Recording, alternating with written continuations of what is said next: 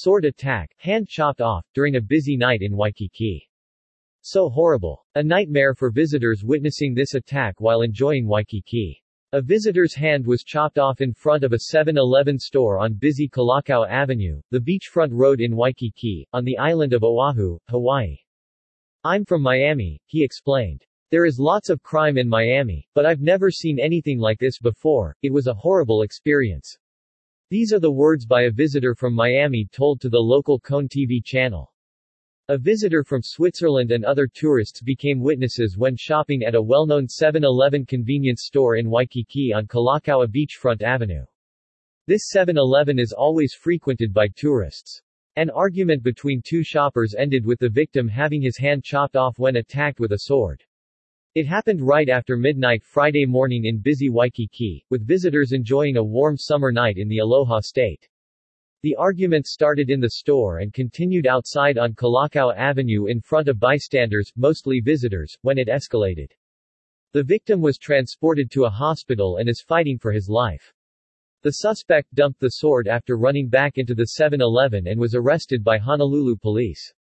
"For me, what happened here is like the world became crazy," a Swiss tourist told Cone local TV. Another witness said, "I saw the guy actually come with a sword, and he just sliced the other guy's hand from the wrist down, and it was on the floor." The Swiss tourist said the victim just stood there for a moment before falling to the ground.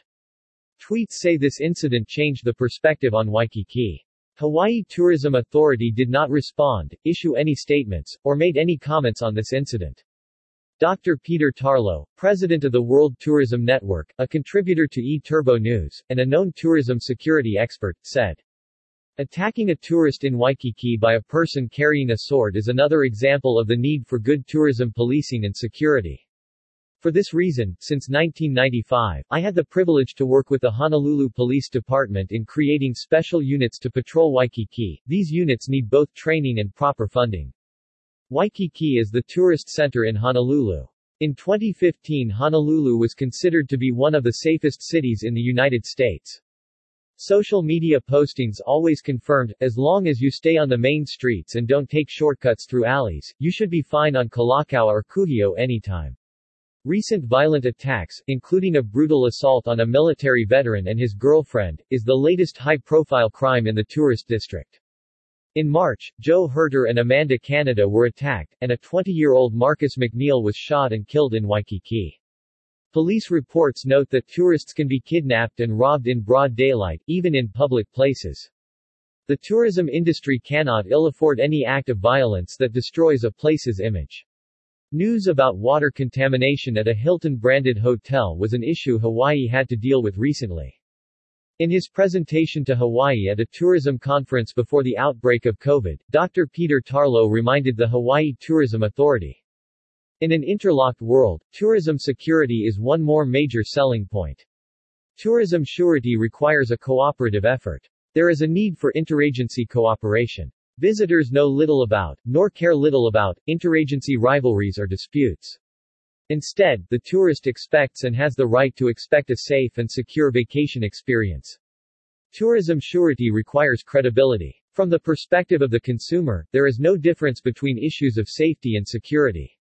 For example, a tourist's vacation is ruined if she drinks contaminated water or is a crime victim.